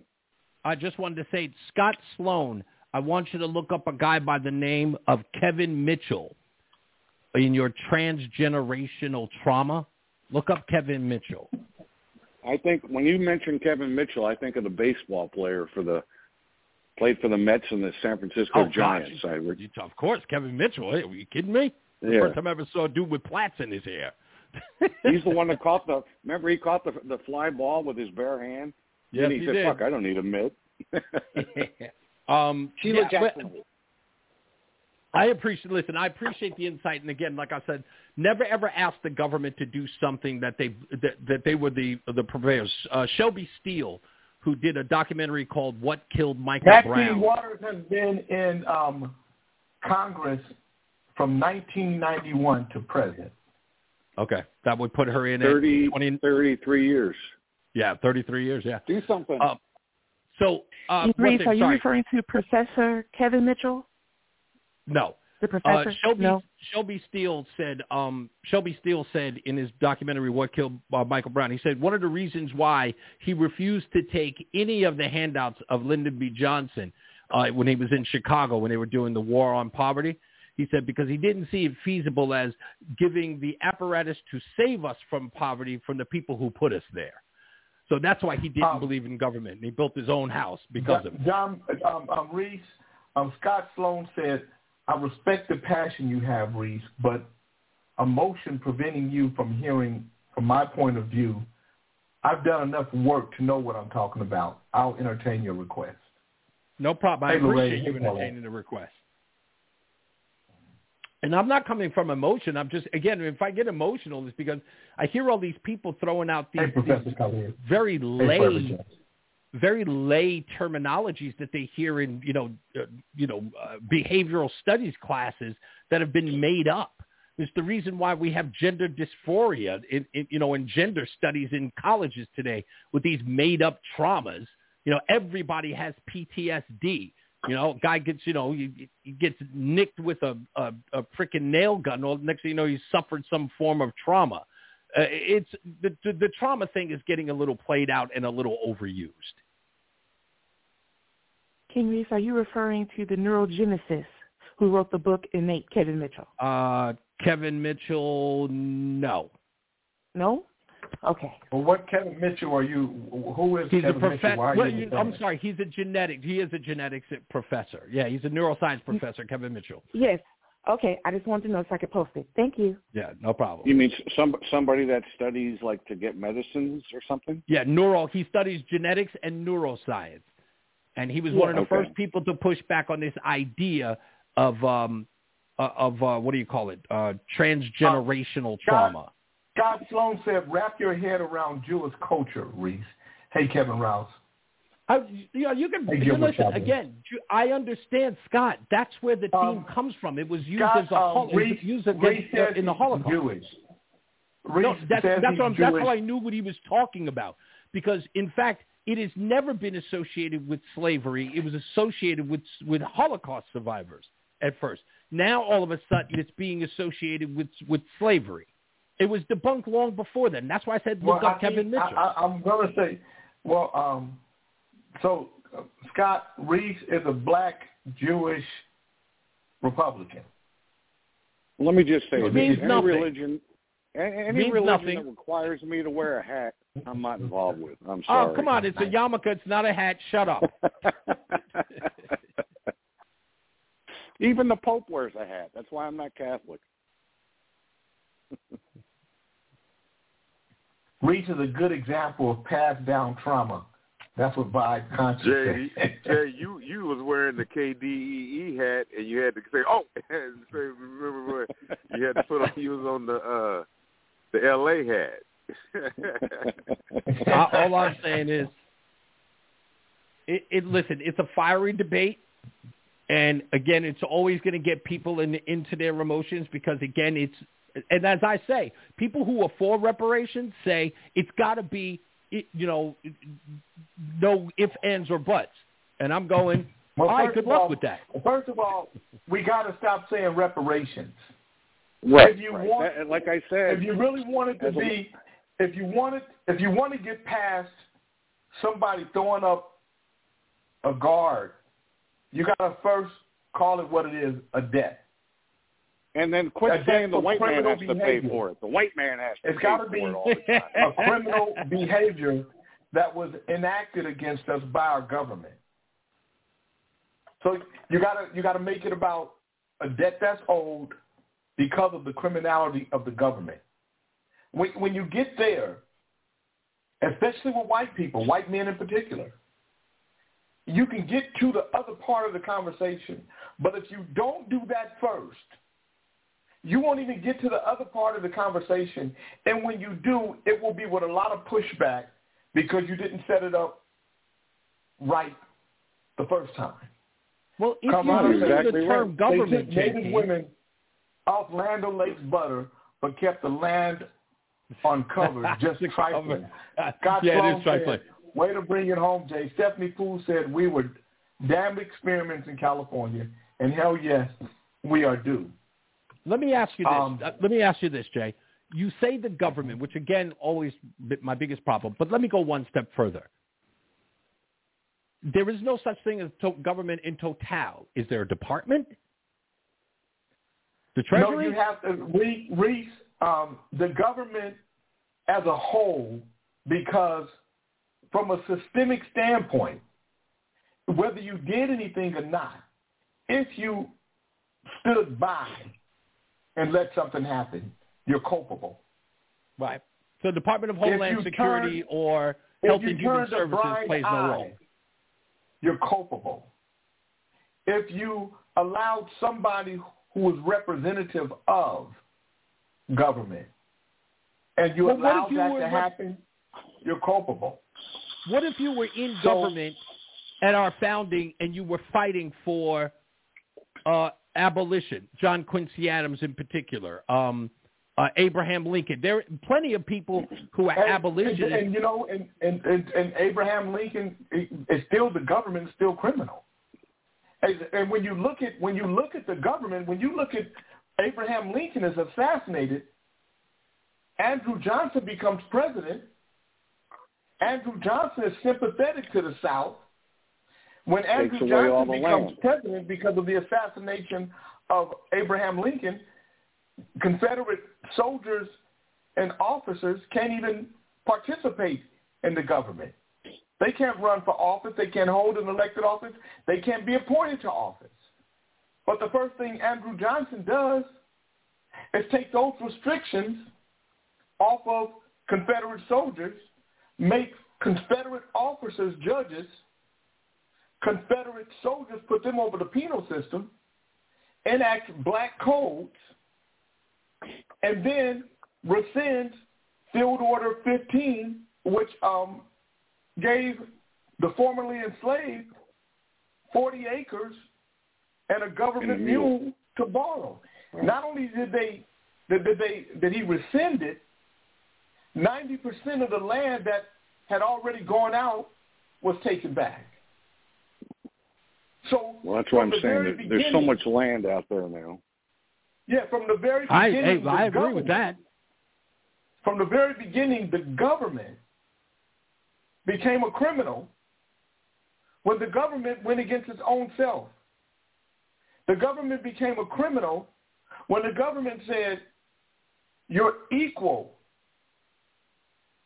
with the 13th, 14th, and 15th Amendments, and then said, but we're going to separate you. So you can't separate them because they're so connected. Yeah, but the only land that can be given now is owned by the government, right? You can't give somebody the Trump Tower land. You can't give them the strip land. So what you do is this, John. You don't make it about land. You make it about home ownership. Because at the crux, at the foundation of wealth building is home ownership. So if you don't allow me the opportunity to build wealth, own a home, you get a disparity report that says by 2053, the black community will be at zero wealth, and by 2073, the community will be at zero wealth. So you got to fix it, and you fix it through home ownership. And are you talking about existing? Are you talking about existing homes or homes that be built? Yeah, existing homes. You put a 25% down payment. But again, all this stuff, you put it all on the table, and then you try to fine tooth it out, fine comb it. You put it out there and you make it make sense. You walk into the game saying, we're going to figure it out. You don't walk into the game saying, how do we disrupt this even more? Because if you come in saying we're going to figure it out, guess what you're going to do? You're going to figure it out. If you walk in saying this ain't never going to get fixed, guess what's not going to happen? It won't ever get fixed. So you can't walk into it with people with egos and attitudes and with preconceived notions and with agendas. It has to be a pure,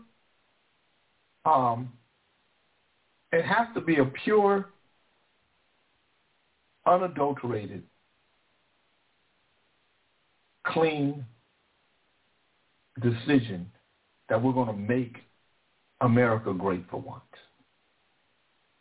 Let me ask you a stupid question. Great. I want to ask a stupid question then. The other day in my neighborhood, I see an open house sign. A realtor puts up an open house sign. So obviously, people are going to go look at that home if they're interested. Now, how would you do this? Are they going to So is there going to be open house for blacks only, and it's a 25%? No, John, you don't. So you see, that's what I'm talking about. You guys don't look at the open mind of this. No, I was just asking a question. I know because you guys start minimalizing it to small ideas. That just happens to be an open house in your community, John. Anybody can decide they're going to buy that house. It can be somebody that's multi-color. They can be the color of a superstar pop. Yeah, I don't care. I bet you still sign your signature with an X, don't you? Your dumb self. Who?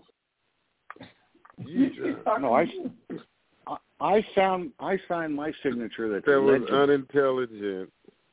I said, can I ask a stupid question? I prefaced it. Thank you. I don't know what Dale Burney. Let me. John, Reese, just because if it never happened, Reese, that don't put you on the right side of the debate. What it puts you on? That's between myself and Dale Burney. That's not between you. But Dale Burney, let me tell you this. Dale Burney, sitting around wearing an AmFAR pin doesn't cure AIDS. So if you want me to sit up here and just chuck it up with you and go, yup, you're not going to get that here. You wear the pin. You sit around and tell everybody, at least I'm acknowledging it, and feel good about yourself. Pat yourself on the ass while you're doing it. I refuse to acknowledge things that you refuse to think through. Can you do that again? In order for you to think it through, Jay King and I go through this debate over and over again. But there's one thing that I can honestly tell you. Jay King may not like what I'm saying, but he listens. Sometimes not all the time, but he listens. You're not listening. You just want me to acknowledge. Reese will never acknowledge that. You don't need me to acknowledge it. You need a plan, and you don't have one. You just want reparations, but you have no fucking idea how you're going to do it. Not one. You don't even have a plan. I gave you 3. I said sue the fucking companies who benefited from it. At least I have an idea. I come up with an idea. You just want to get paid. Somebody pay me. I'm telling you that you can't get it your way. You get it out. Those are the people. And those are the people who go around just saying, make the white man pay. If you can't eat, what do? You hunt. So if nobody's giving it to you, you find other ways. You acclimate. You can't acclimate. All you know is that you want the money. You have no fucking idea how to get it. I don't think. See, the fact that you relegated to just money, Reese, is a problem. Jay, I'm using that as a euphemism. You just want to get paid. When I say paid, whatever the case may be. It's not just money. It's a euphemism, Jay. That's euphemism. Okay. And let me just and I'm just gonna say this where I agree with me and Kente, where we intersect. Where I agree with him. I personally believe that if America doesn't pay the debt it owes, it will be part of the reason why the country we once knew as the United States of America won't exist. Shouldn't this country then curtail from spending so much to the tune that we're $34 trillion in debt? It will destroy. That's why you keep your money, keep your debt, take care of your bills, and give us your gold. Let me tell you how cold America is. Remember when the Japanese owned everything? Yeah. I was at Bel Air when they bought Pebble Beach Golf Course. The Japanese owned all the property in the United States. What does the United States do? They put them in internment camps. In the 40s. They bankrupted that property. They lost all that property, and then they resold it again. Del Burney said, Reese, you are doing to me what you constantly accuse Jay of doing to you. You're trying to think for me. I'm not thinking for you. Again, Dale Burney, I've watched every comment you put up here. Guess what wasn't in your comments? Solutions. You don't have one, and you know you don't. Do you know any of the 15 companies that benefited from it? No, you haven't even bothered to look it up. At least I did that. Like, I'm coming into this conversation with something to add to it, not take away from it, add to it. And I'm saying it must be systematic. It must be well thought out. It cannot be done blanket. That's the reason why. You had 1.5 years that Sacramento put together this commission, and they came out with nothing. It's never going to get implemented. Everybody had their hopes up, and they're coming up with nothing. Why? That was just Newsom trying to be presidential. Exactly. All it was filler. It was empty promises. And then he can go on it afterwards and says, hey, I created the first Reparations Commission, and get you nothing. And guess what? You get your AMFAR pin, Dale Burney. You get Gavin Newsom to say, at least I tried. And what does that do? That supplements any response, because then everybody could go, well, he was talking about it, because that's all you need. At least he said something. It's like changing the graphic on your social media campaign. We support Ukraine. And you think that's doing something. Larray said, calm down, dude. No, I'm not. No offense, Larray, but you don't know how I get down. This is me in my regular voice. But again, it's just a whole bunch of people with a bunch of platitudes thinking that they're doing something. Del Burney said, my disagreement with you, Reese, is you act to pretend as though the criminality did not happen. I did not. What I said was... No, you never said that. Obviously, you weren't listening. I said, whoever did anything criminal, Jay King said, they admitted it. Fine. If I'm the Hopkins family in Savannah, Georgia, and the federal government has admitted to doing wrong to me, I want culpability. I want payment for that. You've admitted it. I'm sorry to you, and move on. Stephanie Poole said it's due because of the war crimes against our communities. Listen, I'm going to tell you guys what happened. Where is your community? Let me tell you guys what happened in Nashville, Tennessee, 1925. There's a black guy who's in Nashville. His father is the mayor. His father's white. Mother was black. So he's mixed. His father is the mayor, but it's not openly acknowledged, but everybody knows that's his father. In Nashville, Tennessee, it is said that it is the only place in the country where whites and blacks can live in harmony, and there would never be a race war in Nashville because of how well the blacks and the whites get along. This young black man, he is able to interact with black women and white women. And some of the white men around town don't like it. One day, this white woman is killed in her house.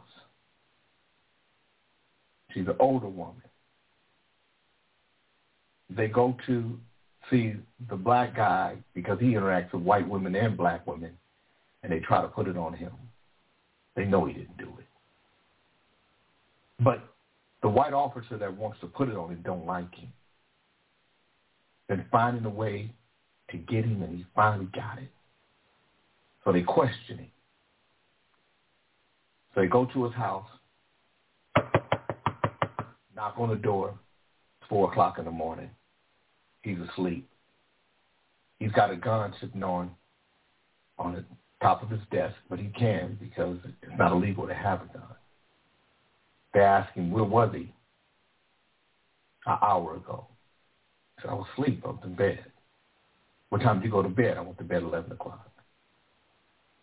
They tell him that this woman was killed and somebody said he had something to do with it. They arrest him. Now, they know for certain he didn't have nothing to do with it. But they're going to have his trial. So they have to move him from Nashville to Chattanooga because white men are coming down to the jail to get him.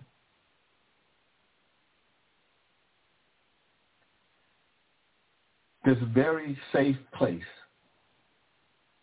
for black people where blacks and whites lived harmoniously overnight became a war zone.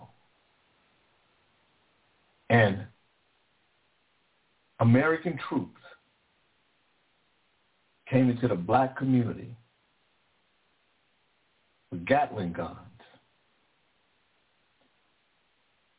and just arbitrarily shot into the black community, killed innocent people.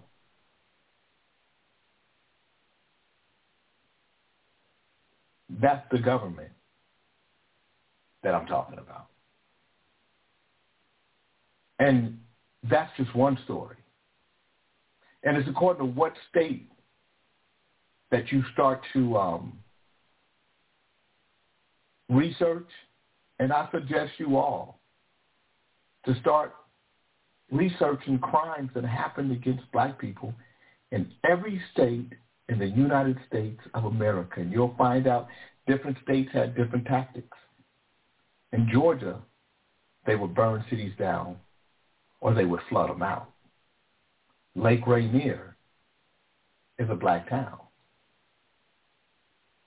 And in Georgia, there was one year where the weather was so bad, all the crops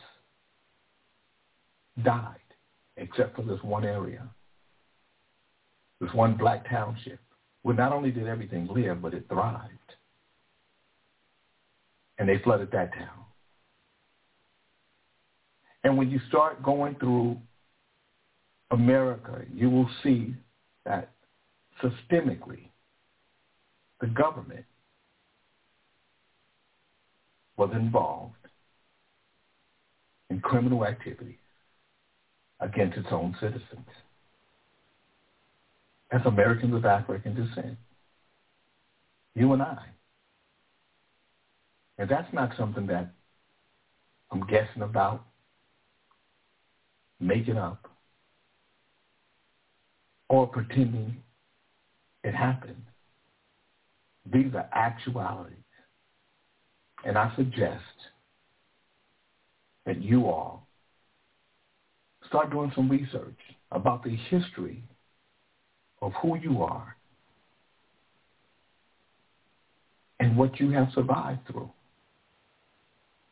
and why you're so strong. And maybe, just maybe, you might respect yourself a little more. Maybe you'll start respecting your own community a little more. Maybe you'll start being honest enough and say, we be fucking up. We killing ourselves. See, I don't expect white people to be good to me. I expect people like me, that look like me, that come from me, to be good to me. So my problem ain't with how other people hate me. My problem is with how I hate me.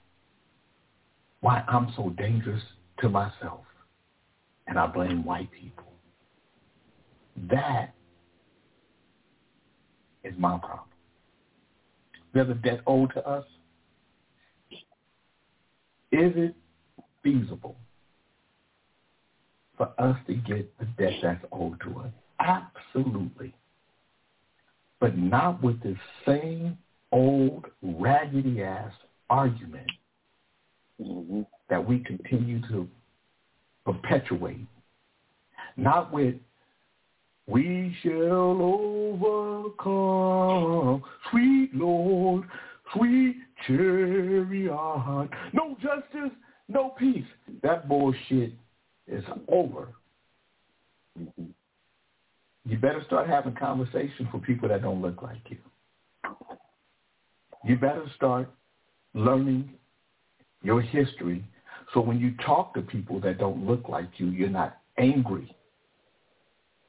and you're able to do it without emotion, but with pragmatism and a methodical, critical mind to win and not be right. Hey, Jay, did you look at that chart I sent you? Yes, I did. Yeah. And interesting chart. Tomorrow, I'm gonna discuss that chart tomorrow on the show, John. But tomorrow, you guys, we're going to have Stephen Walton, a city council candidate for District 2 in Sacramento, from 8 to 10 in the morning. He's going to come on. We're going to have a great discussion with him. I hope you guys tune in. Tell your friends about it. Stephen Walton tomorrow on Kings in the Morning. You were wearing, weren't you wearing his T-shirt the other day or something? Yeah, I was wearing his T-shirt. 8 a.m., from 8 to 10 a.m. Yeah, I was wearing his T-shirt. I went to I was wondering who that was. Powerful. Huh? I was just wondering who that was when I saw that shirt. I didn't know. So you're going to get a chance to hear him tomorrow, John. Powerful dude. I'm going to be transparent and tell you guys that I have maxed out with what I can give him. You can only give $2,050 to a candidate, John. You can't give any more than that. So Jay, I'm running for Congress. I accept payments up to $8,500 if you're inclined. No, you can't. You can't do that. You can. Congress is $6,600. Okay, whatever. Please help a man out, will you? John, max out on your buddy. I'll max out on you. All right. I'm gonna give you the same thing you gave Robert Redwine. All right, you guys. I hope you guys enjoy that. I'm glad to see more people on Instagram come in, and but I do this show primarily on Mondays at 6 o'clock. Scott Reese hung up because sometimes he got baby nuts. He had to go pray. I didn't say anything. Right. Karen Rivera, let me make sure I have your number, Karen, because I changed numbers. Yes, I have it. Karen, I'm going to call you because I know you told me, so I'll make sure I call you. What about Penelope Nicole Larry? on the line? I think Penelope Larry is a wonderful lady. I love Penelope Larry, Libby, but I don't think she has the I think she's too green, and we don't need a green person in that seat. We need somebody that is actually going to move and shake. And the learning curve would be too high for her. Steve, and we need a younger person. We need he's a young man. He's a young 40s, and we need somebody with experience when it comes to the need of the community. Steve Walton has the experience when it comes to housing and understanding the mechanics of government and how it works. Steve Walton is the guy. He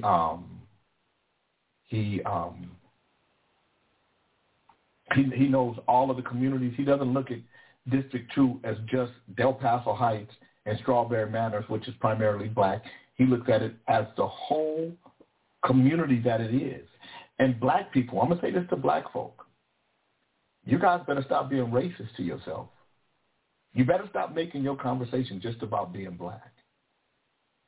You better become the same diversity, equity, and inclusion that you demand, because we all going to need each other. And if you don't start learning how to maneuver and build strong coalitions, alliances, and allegiances, you are not going to make it in a world where everybody is mushing together. So we got to stop. I don't believe in promoting black business.